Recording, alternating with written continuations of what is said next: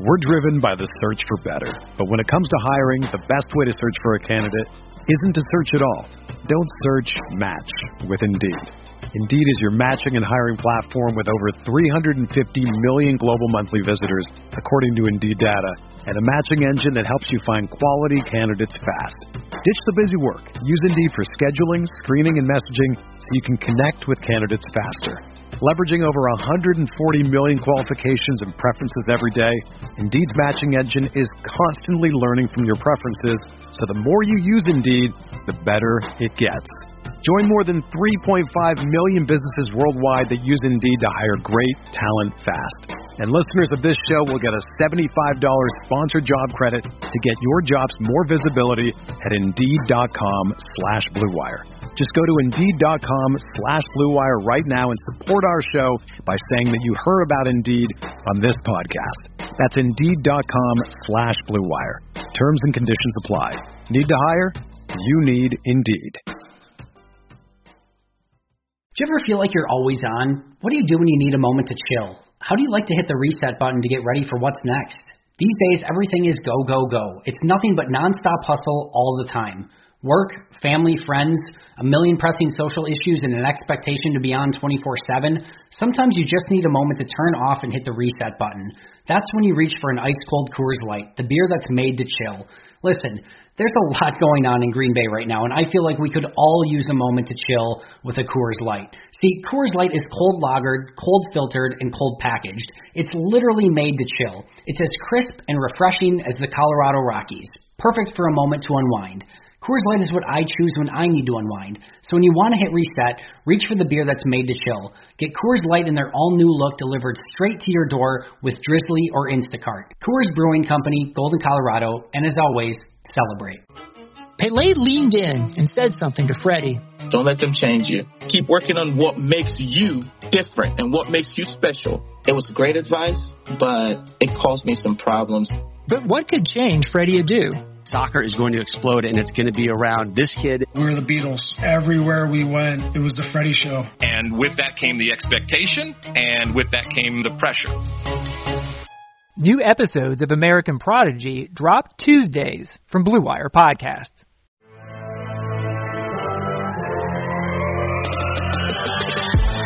Minutes a day, 365 days a year. This is the Pack-A-Day Podcast. Welcome into the Wednesday edition of the Pack-A-Day Podcast. I'm Steve Perrett, joined as always by Dusty Evely, Sarah Keller. What's going on, boys and girls? Nothing, man. Another win. Another week, another win. Living life. I'm living my best life right now, Steve. Steve's favorite term. But yeah, great. Packers won. We had at work, we had our virtual holiday party today. And that was actually a lot of fun. I was curious how that was going to go, but we did a virtual gift exchange and everything that one person hosted, and they had all the gifts. So pretty cool. I'm in the holiday mood. Packers won, so feeling good over here. What'd you win, Sarah?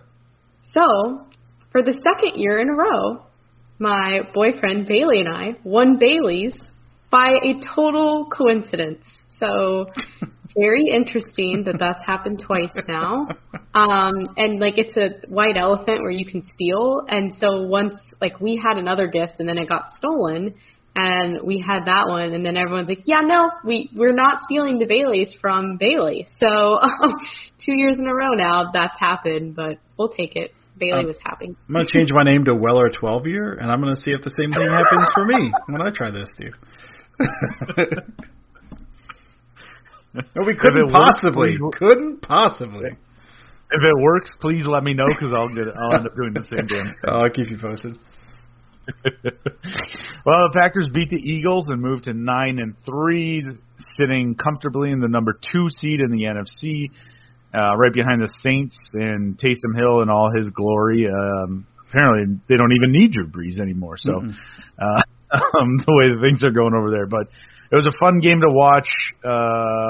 With the whole prop bet thing that we do, Sarah had picked out the over-under on Jalen Hurts, the backup quarterback, and how many snaps he would get. And, Sarah, we had set it at I believe it was 3.5, right? Mm-hmm.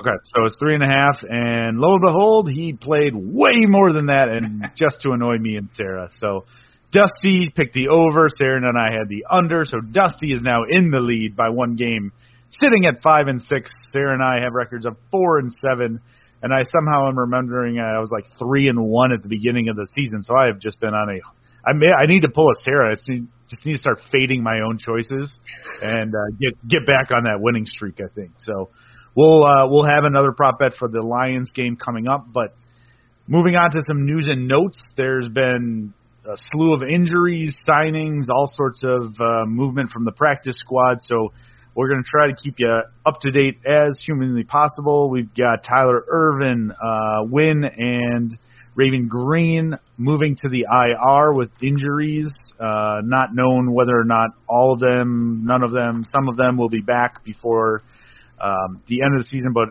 missing at least 3 weeks. In a corresponding move, they have brought up Henry Black to the active roster, the safety, and signed tight end Isaac Nauta to the practice squad. Justy, why don't you tell us all about Isaac and his amazing RAS score? Yeah, so, I mean, it's kind of fun. Everyone kind of has in their minds what the Packers like to draft, the kind of guys they like to bring in. They've got, height thresholds. They've got RAS score thresholds, which if you're, I assume everyone's familiar, but if you're not, RAS score is relative athletic score is a metric developed by Kent Ploss, the Lions guy that pretty much everyone that I know uses when you're looking at draft stuff. I think the Packers do as well. And so it on a scale of 1 to 10, how athletic you are. So the Packers usually like these guys, 8 and above. I know Rashawn Gary, that was one of the big guys, and he was like a 9.9, like just freak athlete. Nada is I don't have the card in front of me. 1.53. He's essentially below average, way below average at everything except he's kind of strong. That's about it. I saw him some at Georgia. He played at Georgia. He seems perfectly fine. But yeah, you see, that's one of the first things. They bring a guy in, you check the RAS score. I bet this guy's a freak if nothing else. And then you see that and go, oh, did they forget? Is it supposed to be 10.53? Did they miss the number in there or something? So it's a little odd for sure. Yeah, not quite. Maybe it was supposed to be a 15.3 or something like that. A decimal point or something. Really blew him away. Yeah. Yeah, not great, but that's probably why he's on the practice squad. So next up, we've got the fact that the Packers have officially announced there won't be any expanded attendance at Lambeau Field for the rest of the regular season, beyond the couple hundred family members of team employees that they've allowed the past 2 games. So please note that it did say regular season in the tweet, so if the playoffs come around and the vaccines are out, maybe things change a little bit. Who knows? But at least for the regular season, that is what is going on. So it sucks, I would say, but probably a smart move on the Packers' part. You just don't. I mean, again, you've seen all these COVID outbreaks. You've seen Dez Bryant getting pulled from the field tonight from the Tuesday night football game, whatever it's being called, Monday night. I don't know what the hell. Is it Sunday night football? I forget what they're even calling this one. But he got pulled from the field because he just tested positive, and NFL's like, yeah, we're just gonna play the game. It's no big deal. It's no big deal. We're gonna play the game. He wasn't in close contact with them yet. There's multiple tweets out there saying he's out there hugging everybody and talking to a lot of people. So it just seems like a very, very smart move for the Packers just to, hold off until playoff time comes around, and hopefully by that point maybe we can slowly ease some Packers fans back into Lambeau, get a couple of good Lambeau leaps in there. But I would say, knowing you guys, I'm going to say you both agree with that sentiment, right? Yeah, for sure. Absolutely. Tuesday, while we record this, that means that is the Pat McAfee Show with Aaron Rodgers. And Sarah was able to take a listen. Why don't you give us some of the highlights before Dusty and I have a little fun at the end of it? Yeah, well, of course, they talked about the 400 career passing touchdowns and just what did that feel like. And Rodgers said it was awesome and that he was excited that he was able to get the game ball. And then he went into an interesting discussion about how he has a ton of game balls because earlier in his career and in the past, they would just kind of give random game balls out for anything. So it was like, oh, you threw this many passes and like didn't have an incompletion. No one's ever done that before. Here's a game ball. So he was like, he said like it was really cool that he got that one, but it also felt weird because the significance of like receiving a game ball has kind of devalued itself for him just because he got so many random ones, but that this one was still pretty special. He also talked about how at the end of the game he chatted really quick with Jalen Hurts and Carson Wentz, and he said with Jalen Hurts he really didn't say much, and Jalen Hurts did most of the talking, and he said he was very respectful towards him and was really appreciative of his kind words. And with Carson Wentz, he said, you know, he wasn't going to say what he said, but he wanted to give him some like motivation and words of wisdom or something like that. And he said, I just want to let him know that I'm rooting for him or something like that. So I really wonder if like there was some conversation with like, I got it, like use it as motivation. I know people have theories about Love and when the Packers drafted Jordan Love that motivated Aaron Rodgers. So I don't know if maybe something came up there. All speculation, of course. And then my favorite part was, of course, they talked about Bakhtiari and the whole gift-giving scandal that has been going on this entire season, how Rodgers says that David Bakhtiari is a great left tackle but not a great gift giver, and that he is expecting something big this year. He also talked a little bit about how Bakhtiari was running down that whole way with MVS to block for Aaron Jones on that 70-something yard touchdown. I think 77 yards was the exact number. And he said it's just a test. And Pat McAfee asked, like, is that a testament to how close you guys are this year? And you're celebrating on both sides of the ball. And he actually called the NFL the No Fun League, Aaron Rodgers did. And he said, you know, in the No Fun League loosened up their celebration policies. It really worked in our favor because we're able to celebrate together. And he said they talk about the importance of, you know, not just celebrating one guy who week after week has a really great performance, but everyone that does something really great. So I thought that was really cool. And yeah, that's pretty much the main takeaways. I know you guys had some thoughts about a certain little part in that episode too. Before we dive right into that part, it made me think when you were talking about Bakhtiari running down the field. There's a tweet from, I'm going to screw up the pronunciation of his name, but Dair Carragher. Oh, yeah. But he's got like a screen, not even a screen grab, but it's like the play formation, and it follows the movement of every single player. Oh, the dots. From that Aaron Jones. Yeah, the dot. And it's got Aaron Jones touchdown run. And he goes, look at number 12. And you see him after the handoff.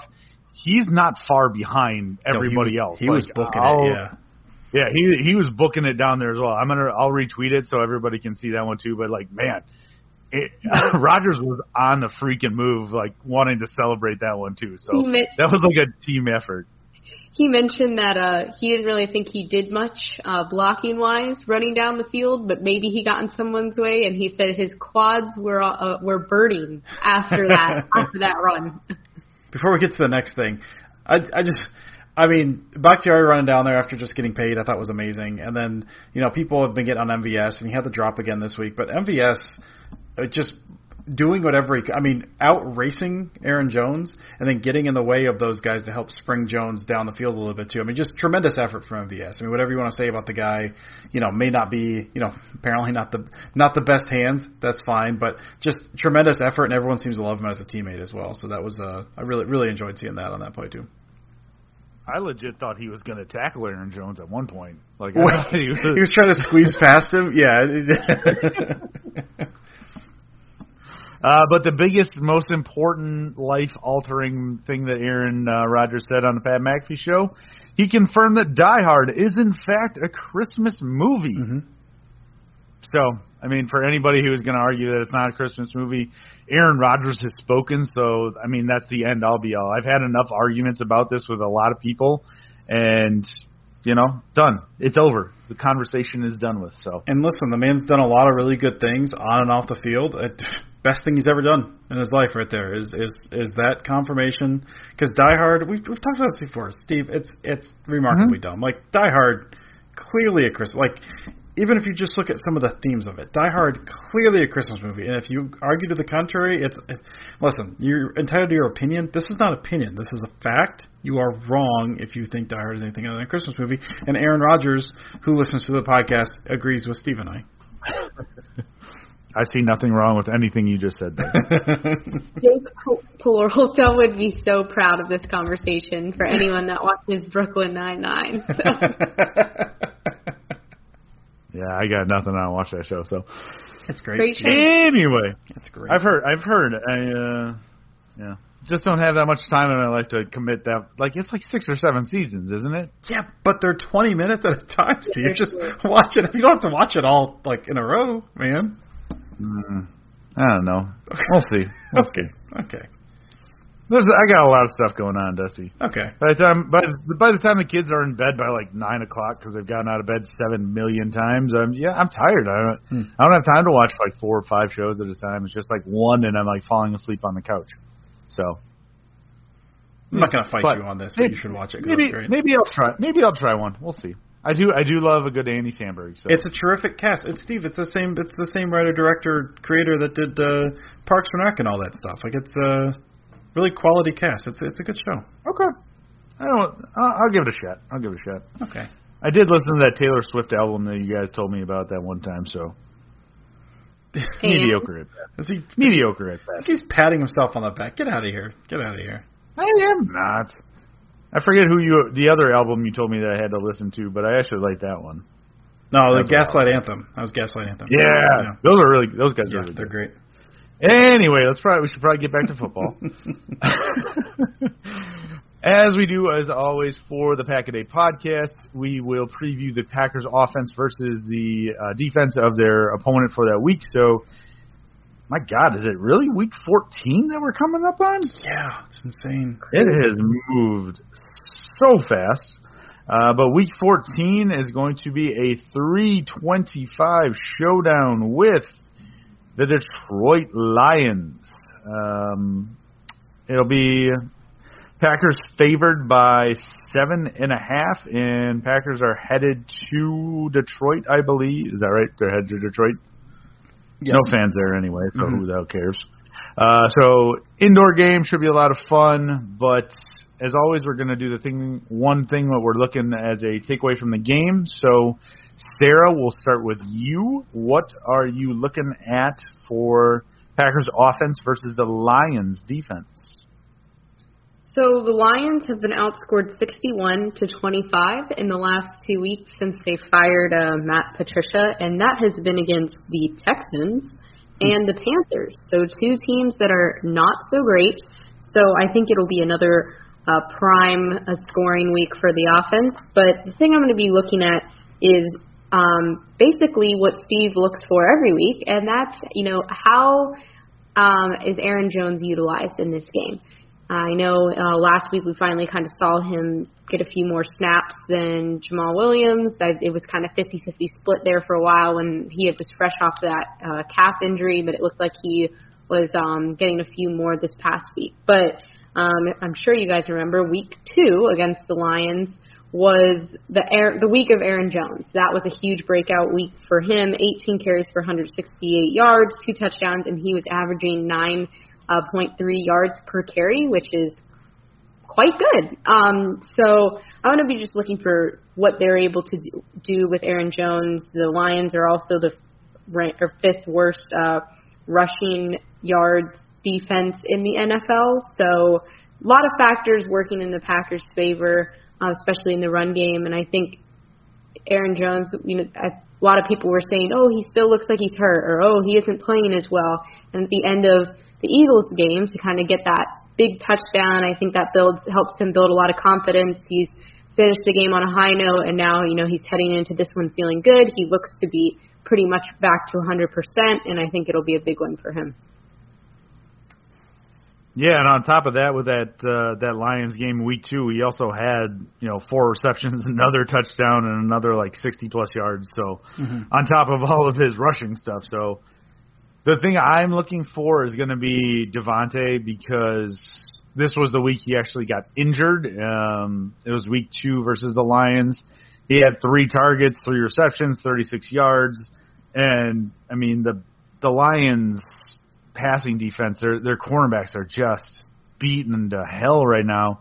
We were trying, before the show even started, we're like, so who's their starting outside? Is it like Okudah? Who is it? And we're like, oh, wait, no, it looked like Okudah was out the last week. He potentially is out this week. And it's just a whole bunch of nobodies that, I mean, the way that Devontae's running, it's just going to be amazing to watch. So, knock on wood, as long as there isn't a second injury against the Lions, he's going to be continuing on his warpath that has been this entire year. Like this is a setting the world on fire tour. Like, oh, actually, now that I think about it, Dusty, are you officially in the Devontae's a top 5 wide receiver? We talked about this earlier this year. Yes, I am. Okay. I mean, because he's very good, and also because I'm sick of talking about it.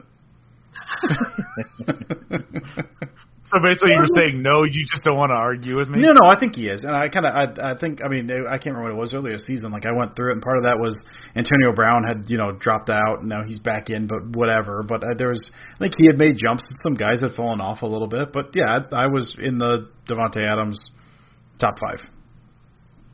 Okay, cool. I'm looking for Devontae. I just want to see him just go to town on, on the outside cornerbacks, put him back in the slot and just see him make somebody look like a fool and be like 12 yards open in the middle of the field. It'll be outstanding. So, Dusty, please inform all the people what you are looking for, high-level stuff. Yeah, I mean, so first off, it's worth noting, so last week was actually the first game without Patricia. He was fired after the Houston game. They went in, and then they won. They won this game. But they also gave up 30 points to the Bears, so whatever. The one thing that I am curious about, just before I get started too much, is their use of kind of how they play and kind of getting used to that stuff. Patricia was basically a strict man coverage guy. I think he was typically 85% man coverage, and he didn't have the personnel to do it. And it looked like they're playing a lot more zone against the Bears. With I think Corey Unlin is the guy. He was the defensive back coach in with the Eagles for 5 years before coming over. So he's kind of the interim defensive coordinator. With Bevel as the offensive coordinator, I assume he's just handling the defense. Anyway, they played a lot more zone, and so it's kind of one of those, maybe they're better suited for that, but also they only have one game of actually being used to that, so that's one thing to pay attention to.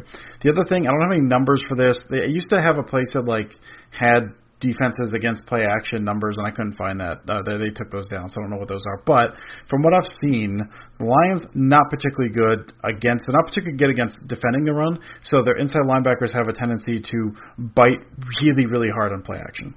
And so that whether that's like Jared Davis or Jamie Collins or Jelani Tavai, whoever, they're really getting up to the line really, really hard, leaving that back behind open. And so I'm curious how the Packers attack that. Now, the Packers have not, pre-LaFleur, not a huge play action team, usually middle of the pack, slightly lower. This year, they're up a bit. I think Rodgers is 7th in the league at play action percentage. This year, Rodgers using play action on 29% of his dropbacks. He's completing 70.5% of his passes, has 16 touchdowns and no interceptions. So that sounds really good, but he's doing good regardless. But it's still on play action dropbacks.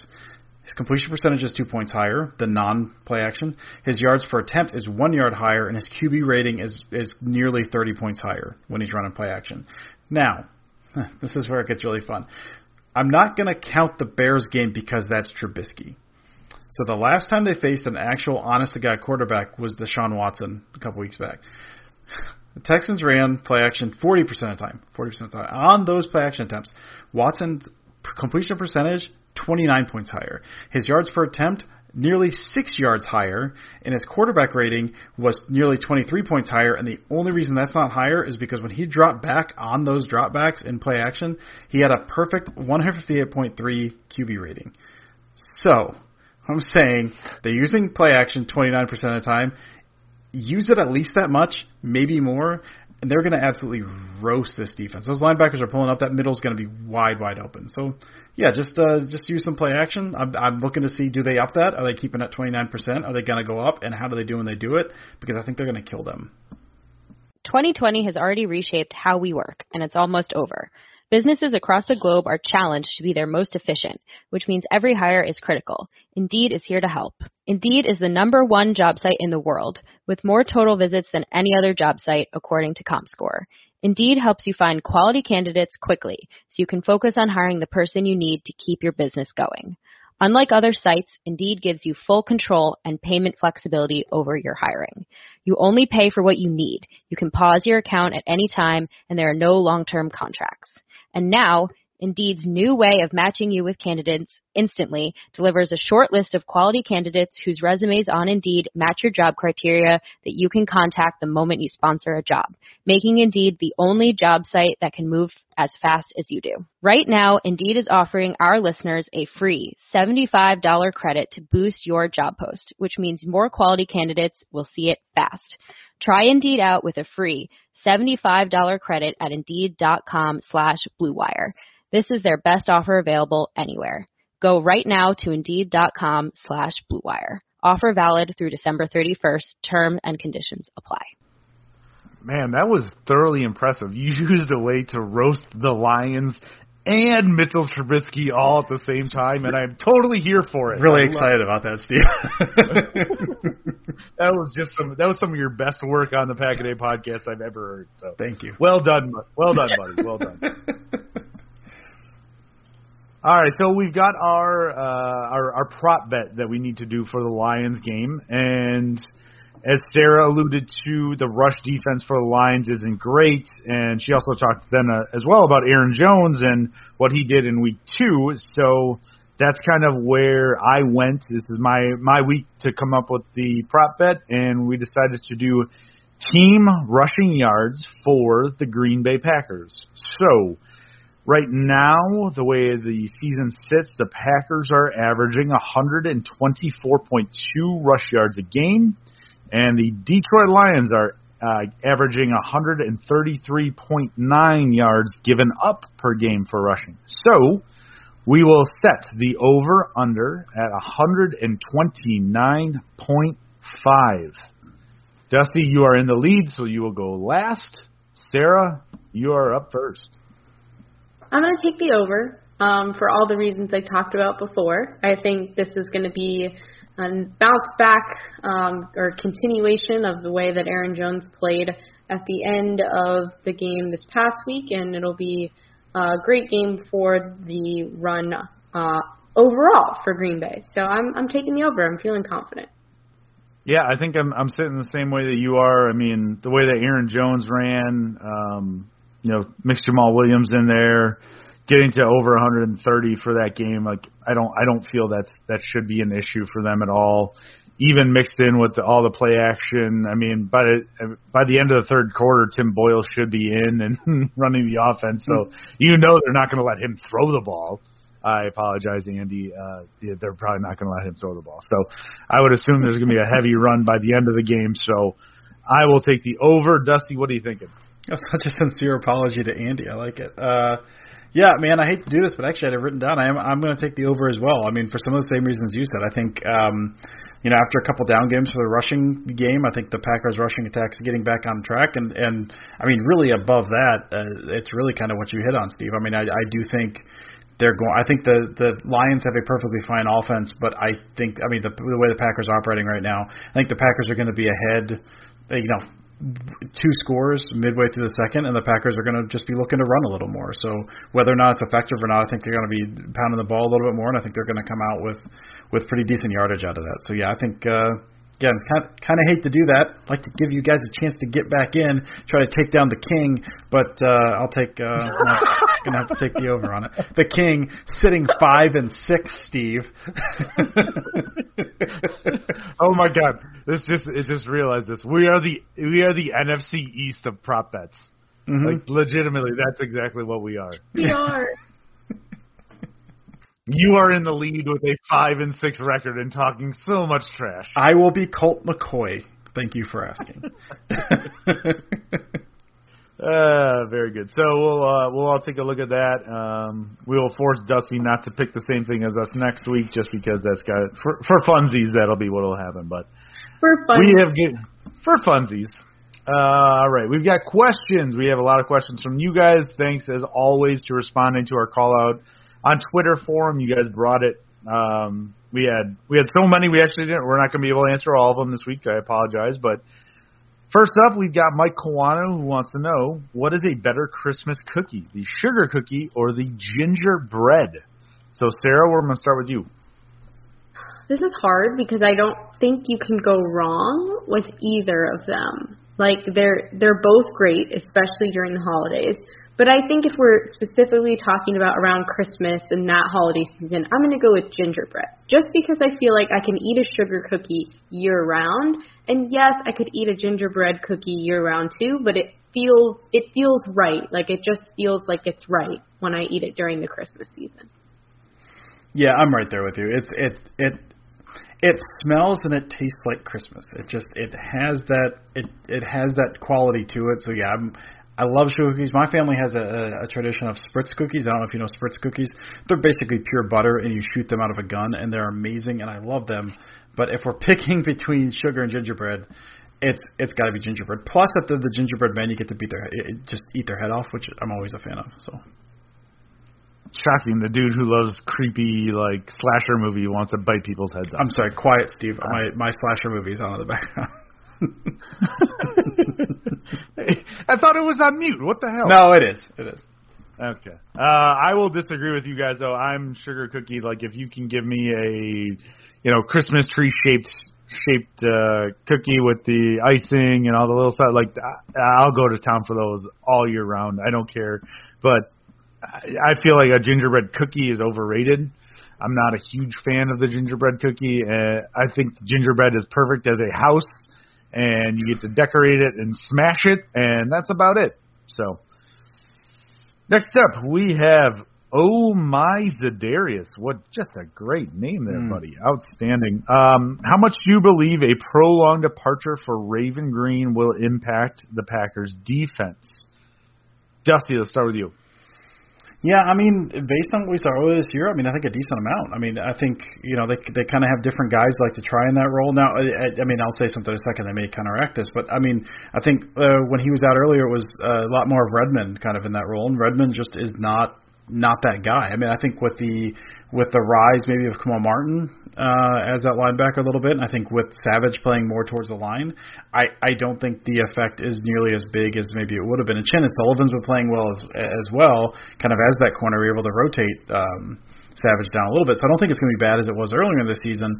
But I mean, I think Raven Green, I've always been a huge fan of his. I think just his skill set is good. I think when he's on the field, he's shown really, really good things. That continued this year. So I think it's going to negatively impact the defense, although I think it's mitigated a bit now just with Savage's role and kind of how they're playing him a little bit more. But, yeah, I mean, I think I don't think it's going to be good. It certainly hurts him. He's a good player. Yeah, I mean, everything Dusty already said. I think if this happened, I mean, it did happen earlier in the season, but now Savage has kind of come out of his shell a little more. He's playing really well. So, yes, like, he will be missed and it'll be noticeable, but I don't think it has as big of an impact, and it is disappointing. I feel like he has trouble staying healthy, which is unfortunate because it's been exciting to watch him make some big plays. I mean, totally agree with everything you guys are saying. The one X factor I'm going to be looking for is Vernon Scott, 7th round pick from this year. He's flashed every once in a while when he's gotten a little bit of playing time and made some good plays, made some good tackles. So I think he's somebody to look out for. He kind of fits that Raven Green hybrid role, and it'll be interesting to see if he actually gets some run as well. But he's somebody that I would be excited for as a Packers fan, potentially kind of filling in for a couple of weeks when Raven Green goes on the IR. Next up, we have Sam, who wants to know, all wide receivers on the Green Bay roster are free agents in either 2021 or 2022 off seasons. What do you see them doing as far as letting guys walk? So she even broke it down saying Adams is 2022, MVS 2022, EQ 2022, Funchess 2022, Austin is 2021, Lazard 21, and Malik Taylor 21. So, I mean, we can probably collaborate on all of this one, but I mean, we're all at this point. Everybody's kind of expecting an Adams extension. Am I right? I assume so. I mean, the complicating factor is COVID cap, right? I mean, that's part of it. But I have to assume at this point that is coming. It's just a matter of when. Okay. What about MVS and EQ? They're both. This is their third year, so they've both got one more year. What do we think after 2022? Is it bringing one back? Is it letting them both go? I mean, they were, what, fourth and fifth? So fourth and fifth rounders? Fifth and sixth, I think, yeah. Fifth and sixth, yeah. I think for me, I think MVS has an element of speed there. I think you've got to find somewhere. If you don't find that with someone else, I think it's MVS. I know he's had the issues with drops and all that stuff, but there's an element of speed that it's really hard to replace. EQ, I think a lot depends on the rest of this year. I'm a big fan of his. I think when he's out there, I think he does really good things. So I think if he continues to do that, I think they bring him back. But I mean, so much depends on what he does the rest of this year and next year for sure. Yeah, I don't think there's a world where they keep both of them. Yeah. I think it's one or the other, and I lean towards MVS. A major reason, just knowing like the way that Rodgers and Davante Adams and his other teammates talk about him, they don't talk about EQ like that, unfortunately. They don't have as high praise, and I think you see, like Dusty said, there's the element of speed, but there's also he's a team player. He ran down with Aaron Jones on that whole play and made sure he got in the end zone. So I think if they do keep one, it'll be MVS. I'm going to go a little bit bold, I guess. I would say I think they're both gone.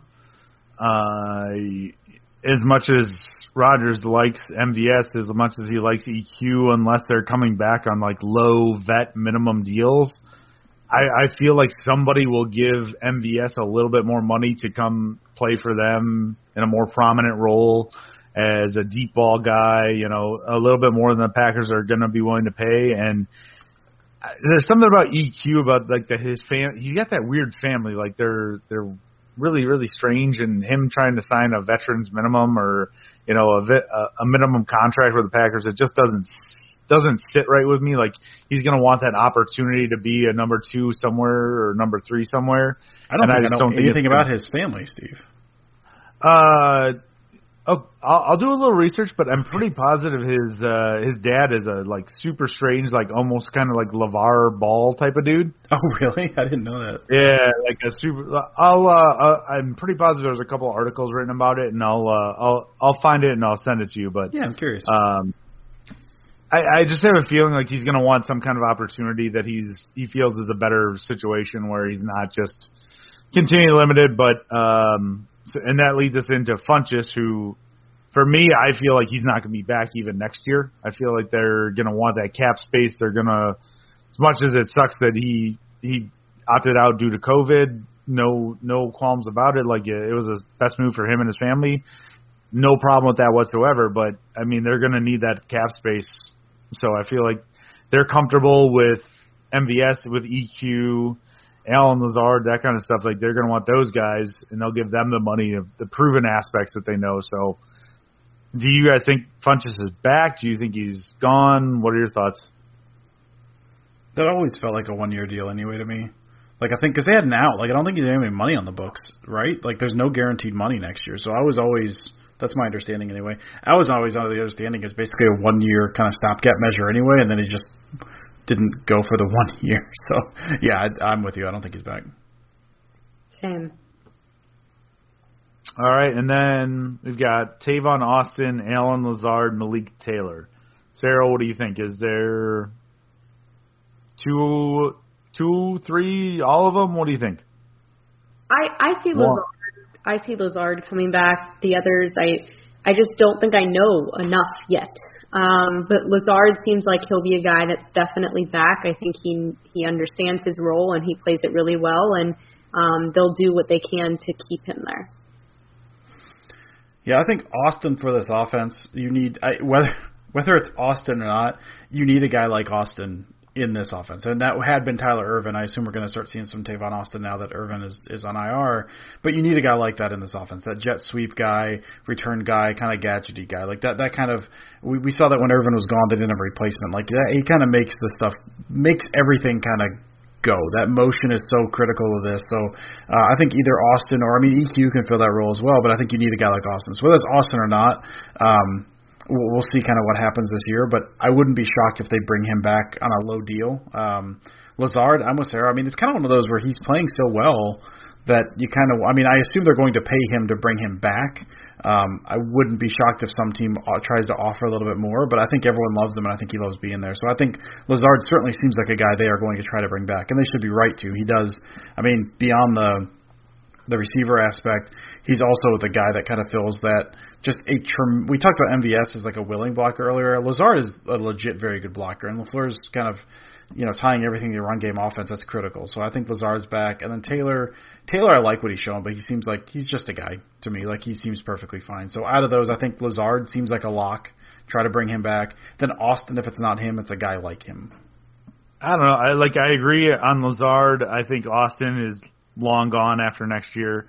But I feel like Malik Taylor is, to me, almost like a lock. Like they seem to legit love that dude in the front office to the point of we saw nothing from him. Obviously, there was no preseason or anything like that. But all of a sudden, like to throw him onto the 53 man and have him running with that team the whole time. I feel like they legit love him.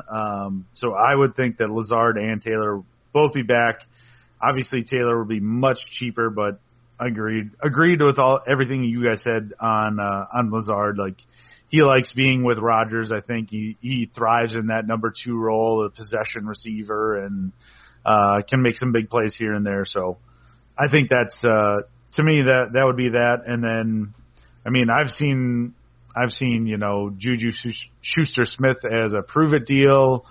I've seen first round wide receivers in mock drafts. I feel like at some point there's got to be some kind of addition to that team, that locker room group. So something's going to change. So you would, fingers crossed, hope. But we all said it was going to happen this year. Definitely did not. But next up, we have Matthew Keating, who wants to know, would you go with Bakhtiari, Patrick, Jenkins, Turner, Wagner, or Bakhtiari, Runyon, Jenkins, Patrick, Turner, or something else until Lindsley returns? Sarah, what are you thinking about the offensive line? I think I would go with the first option, Bakhtiari, Patrick, Jenkins, Turner, Wagner. I just feel like that's worked when it's been in there. I know Runyon has done a decent job when he's had to step in, but the first one seems to provide a little more consistency. They seem to work together pretty well for now, so that's what I would go with. They've been doing great no matter who's in there. So the wait is finally over. Football is back. You might not be at a game this year, but you can be in on the action at BetOnline. BetOnline is going the extra mile to make sure you can get in on every possible chance to win this season. From game spreads and totals to team, player, and coaching props, BetOnline gives you more options to wager than anywhere else. You can get in on their season opening bonuses today and start off wagering on wins, division, and championship futures all day, every day. Head to BetOnline online today and take advantage of all the great sign-up bonuses. Don't forget to use the promo code BlueWire at betonline.ag. That's BlueWire, all one word. BetOnline, your online sportsbook experts.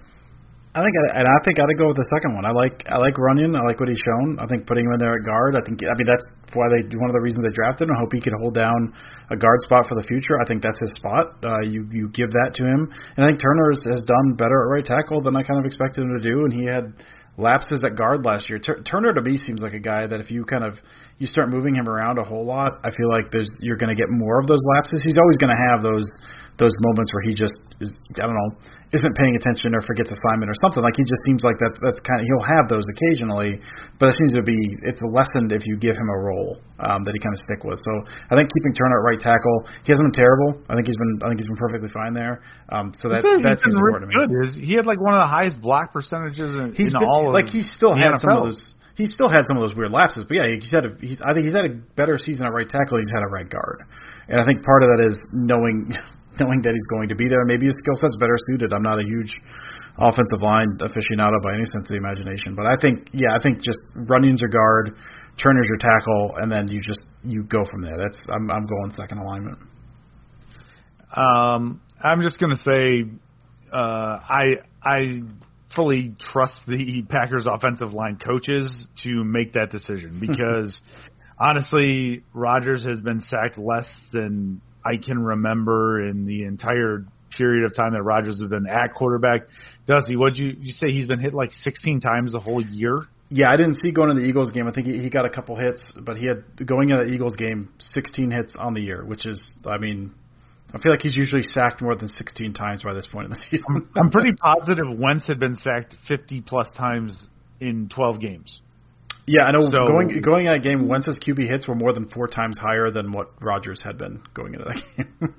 Sure, yeah. Whatever they always talk about, putting in the best 5 offensive linemen, and at this point, I trust them to do it. I know Patrick whiffed on the 1 sack of the game, but it happens to everybody. Like Bakhtiari's gotten beat here and there. It happens, but for the most part, he was very well protected and could pretty much go wherever the hell he wanted to. So I trust that offensive line group knows, the coaching group knows who is the best 5 at that time, and they're gonna put them out there to protect 12 because that's pretty much the most important thing on the field. So next up, we got our good buddy Eric Rose. Wants to know, after 12 games and looking at the playoffs now, what about the Packers makes you say they can absolutely beat anyone, anytime? And on the other side, what makes you say, yeah, that's why they got beat? And his food question, what is your best holiday drink? And we have a Steve Dusty division and a Sarah division, which, my God, does Eric just get us? That's, he brings the questions every damn week. So thank you, Eric, for that. Dusty, I'll start with you. Why are the Packers absolutely able to beat anybody at any time? Offense is humming, man. Like, I mean, if the offense keeps doing like they're doing, they look borderline unstoppable in run game and pass game. And so if they start getting that rolling, if they just do that, they'll be fine. And then all defense has to do is make a couple stops, hold guys to field goals instead of touchdowns, and make it like a single splash play, whether that's a sack on third down or an interception or a forced fumble or something. Like, you don't need to do much when the offense is doing. And so if they do that, they can beat anyone. On the other side, that's what they got beat, it's soft defense, and the offense has shown a few different times throughout the past 2 years that if they get derailed early, it can get off track really, really early, really easily, and they have a hard time getting back on. Like, if they start, the first play is a penalty. I was kind of had that fear against the Eagles. First play was a fumble, and the next one was a sack, and then it was like a short completion, and then it was a punt, and it was they were 2nd and 16. Like, if you get into those 2nd and 16, 2nd and 12s early, it seems like they're pushing, and then it's just done for them. So if they lose, it's soft defense, and it's the offense just not getting on track early, and then just everything steamrolling from there. Yeah, for me, this is simple. The keys to Green Bay winning every game is obviously the offense. The offense is spectacular. It's definitely their strength. Their weakness is, on special teams especially, and with their run defense. I think the run defense has been doing a little bit better, but if Green Bay is going to win a game, it's absolutely going to be because of Aaron Rodgers and the offense. And if they're going to lose a game, it's either because special teams just absolutely blew it, or that the defense just didn't show up. Or the defense did not play a complete game. It's something I've been writing about in nearly every recap that stands out to me, is that the defense cannot seem to show up for all 4 quarters. There's always a quarter in there where they're up and they're down, and it's not great, and then they come back the next quarter and they look a little better. So as the Packers progress and they most likely, knock on wood, make the playoffs, they can't afford their defense to not show up for all 4 quarters. So if they're going to lose a game, that definitely could be why. And if you ask me why the Packers can absolutely beat anyone, anytime, anywhere, I'll tell you it's because of Aaron Rodgers. He's playing at a MVP level, we all see it, we all know it, and when he's going crazy, the offense is going just as crazy as he is, and that's just as simple as that. Getting beat, that's why they get beat. I mean, there was a Colts game. You turn the ball over 4 times, and you're still in the game, which is outstanding. But if you're playing against a really good team and you turn the ball over 4 times, 9 times out of 10 you're going to lose that game. Maybe 99 times out of 100 you're going to lose that game. So it's making sure that you're taking care of the ball, which they normally do. But as Dusty said, over the last 2 years, you've seen every once in a while it can get sloppy, it can get out of hand, it can get, it can just get, it can get like that. And so there's always that ability in the NFL. It's not just the Packers. You look at the Chiefs, you look at the Steelers. They just lost to the Washington football team. Everybody's making those jokes this week. 11-0, and they lost to a team that doesn't have a nickname. And then you talk to the Chiefs, who are so amazing, they're so awesome, and they barely beat Drew Lock and the Broncos. You don't have this perfect team with the salary cap, with all these things. Every team has these flaws. So they do as well as they can, but eventually they run into the gauntlet. They run into something bad that happens, and you don't expect it, but there's a loss that's down the road that you don't see. So it can happen to everybody. So let's move on to his food question, which is the best holiday drink. Sarah, you are in your own division, unless you'd like to join us in the adult division. Up to you, but what is your holiday drink? I mean, it's really basic, but I can't ever go wrong with a good hot chocolate during the holiday season. That was the most innocent sounding thing I've ever heard in my life. I love it, Sarah. It's painful of me to say, but it's true. So yeah, that's my answer, plain and simple. Does your mom still bring it to you with little mini marshmallows or? No, I make my own. I know people. It's regular sized marshmallows. I know people can't see her right now, but there's the way she said that combined with her pigtails is it was just an amazing combination tonight, Sarah. I loved it. I didn't even think about that. So for me, I'll give you 2. I'll give you my liquor and non-liquor. Liquor is, and I've talked about this before, so I won't spend a whole lot of time. It's hot cider and Fireball because it's amazing. And for the non one, and this is local to me. I think they distribute outside of Kentucky a little bit, but not too much. Every Christmas Eve, I have the West Six Christmas Ale. It's a local brewery. They do an amazing Christmas ale. I think it's 8 or 9%, and it's just filled. It's dark. It's dark as the night itself, and it's just filled with a whole bunch of spices, and it's amazing. I drink 1 or 3 of those and put together toys, and then I watch Silent Night, Deadly Night, and it's one of the nights I look forward to most in the calendar year. So those are my drinks. I do always appreciate getting drunk on Christmas Eve and having to put together toys and all sorts of stuff. So it's great. That's a good dad holiday tradition because my wife is normally just fast asleep by 9 o'clock while I'm putting together easels and Power Wheels and all sorts of crap. Just cursing and watching Bad Santa at the same time. There's nothing like it, Steve. As far as my holiday drink, normally on Christmas Eve is when I dip into the good bourbon. That's what normally there's tiers to my bourbon. That's I've got 3-ish rows, and it's just the regular drinking stuff, the pretty good stuff that I'll share with good friends, and then the back row is things that I'm allowed to drink and nobody else is allowed to touch. So that normally entails a Weller 12. I've got a Willet 4-year and rye in the back. I've got a bottle of Blanton's, and now the bottle of 1792 12-year. Those all sit in the back row. So I'll pick out one of those ones, one of the good ones, and just be able to sip on it and kind of enjoy the Christmas night and go from there. It's always Christmas Eve is always a good time to self-reflect and have a nice cocktail. So Let's see. We've got 2 more questions.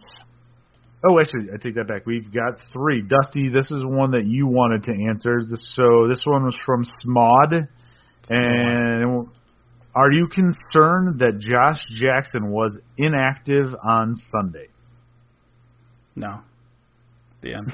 I mean, it's like you could say like maybe a little just because he had been playing like fairly decently, but to me it's kind of they feel like they know what they have in him.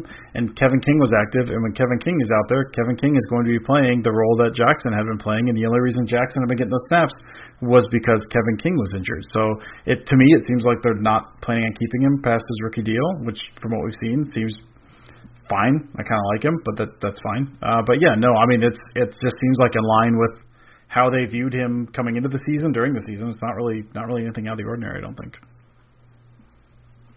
All right, Dusty, you got this one DM'd to you. It was with this draft class being one for the future. What do you think the biggest difference is in the offense? Even though a wide receiver wasn't drafted, the offense seems to have progressed significantly. Or is this like a question you wanted to talk about yourself and you just were like, oh, this one got DM'd to me? No. I thought, he DM'd it because it's a private account, so I don't really want to mention his name. But, I mean, I think you had a good point with it too, Steve. So, I mean, I think it's you know what, Steve? Why don't you go ahead? Why don't you kick us off and start going with this one? Because I think you had a different take on this than I did.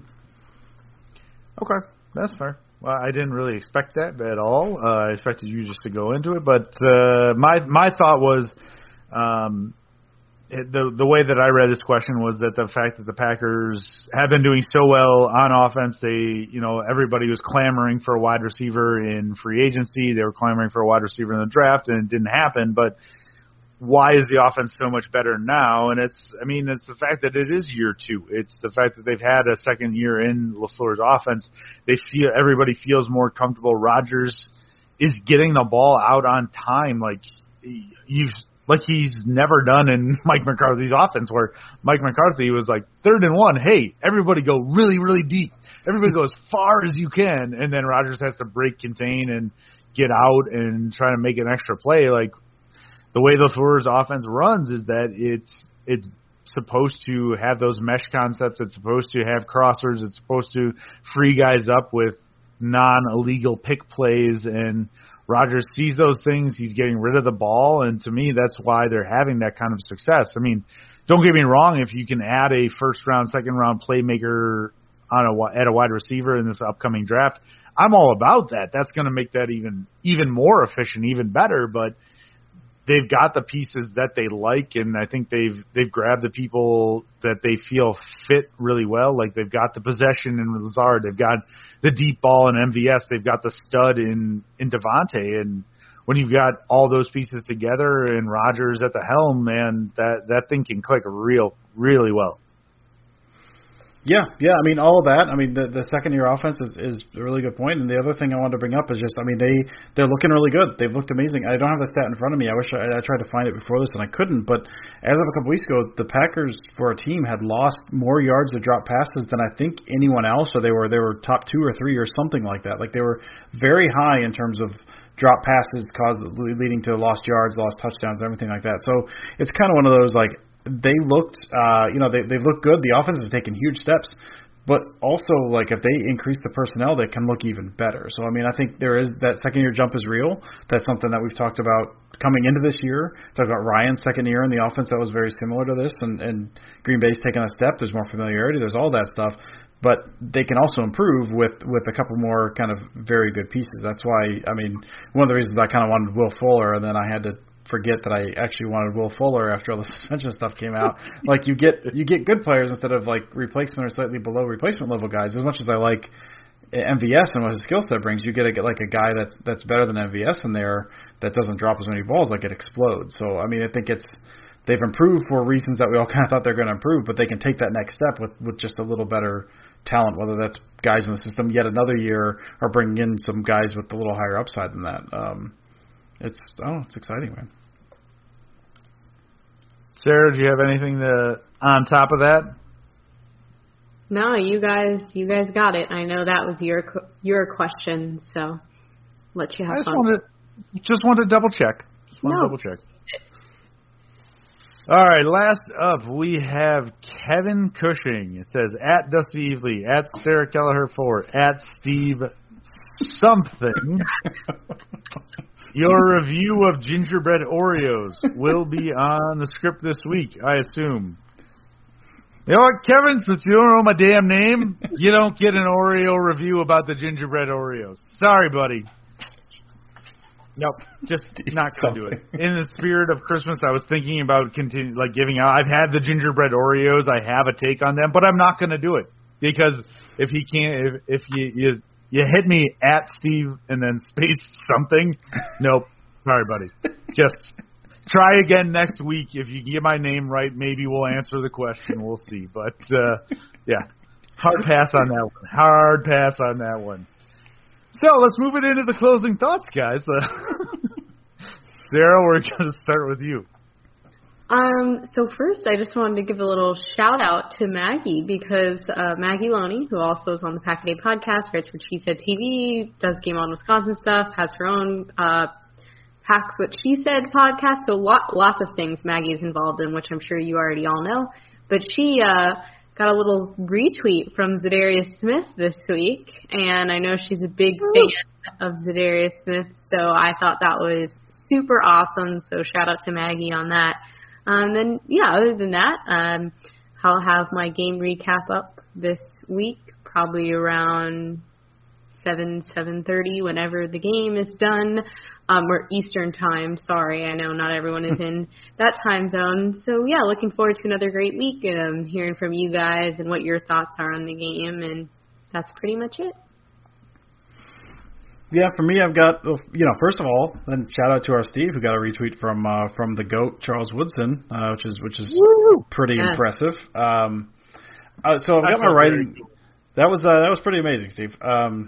Let's say so my writing stuff I have, normal stuff. Yesterday over Pack Report, I talked about a transition go that Rodgers hit to Lazard, and then kind of a comeback route off of that he hit to Adams earlier in the game. And if you've been following me at all, transition go is one of Rodgers. He talked about this on the Kyle Brandt podcast in the offseason.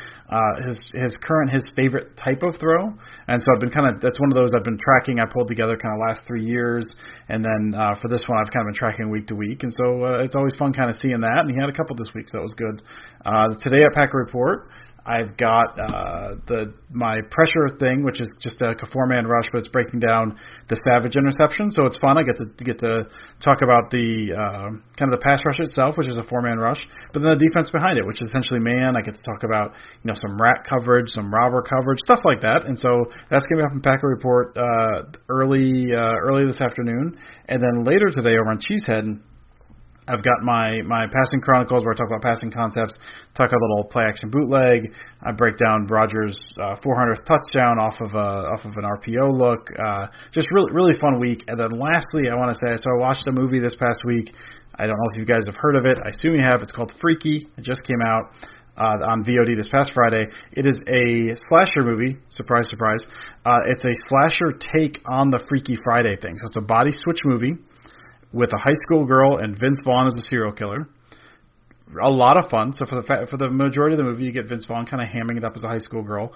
It was written directed by Christopher Landon, who is, if you're of my age, Steve's age, Highway to Heaven, Little House on the Prairie. It's Michael Landon's son. He's now a writer-director, and so this was one of his movies that he did. And I bring this all up because there's a scene in the movie when they have to hide Vince Vaughn's face because everyone thinks he's a serial killer. They don't understand he's actually a high school girl in a serial killer's body. And to disguise him, he wears an Aaron Rodgers mask. And they call him Creepy Aaron Rodgers, and he's running around town in a really creepy rubber Aaron Rodgers mask. And I actually read a piece on it. Apparently Landon originally wanted John Goodman, and John Goodman didn't quite understand. He's like, so you want to wear my face would be scary? And he didn't quite understand, and so he said no, but Aaron Rodgers apparently said, yes, I would like to do that. So they made an Aaron Rodgers mask that doesn't quite look like Aaron Rodgers, and it's Vince Vaughn for roughly a 15-minute stretch running around in a black T-shirt and this Aaron Rodgers mask just stumbling into people, and it's tremendous. So if you're into horror movies at all, I thought that I'm always a fan of the Green Bay Packer connection there. So if you're into horror movies at all, it's a fun movie. It's funny, and also you get some weird Aaron Rodgers bits in there, which is always a good time. Very cool. For me, shout out when this actually is released on Wednesday. It is my dad's birthday, so happy birthday to him. He absolutely has no idea what Twitter is and does not listen to the podcast, but still, good vibes sending over there for him. You know, I don't really have a whole lot otherwise going on. Just with the holiday season, just try to go out and do some good stuff. Like, you know, I recommended a person for a job, I helped hook up a guy that I went to college with somebody else in the Chicagoland area in the sports media market. And, you know, it wasn't asked upon me to do that. It was just one of those things like you see it, you see the connection, and you can help somebody out. Like, go out and do those nice things for people. It's a time of year. You should be doing it all year, but especially nowadays, just go out and do anything positive, anything good for anybody that you can. Reach out to anybody who's struggling and just, you know, wear a damn mask. That's all I'm going to say. We love every time you guys interact with us on Twitter. It's always so much fun. So make sure following everybody at Dusty Evely, at Sarah Kelleher 4, at Steve Perhatch, and at Pack-A-Day Podcast. Thank you again for all of your questions. We will be back next week with a Packers victory over the Lions, sitting at 10-3. Dusty, Sarah, thanks again. We will catch you guys next week. And as always, go Pack, go!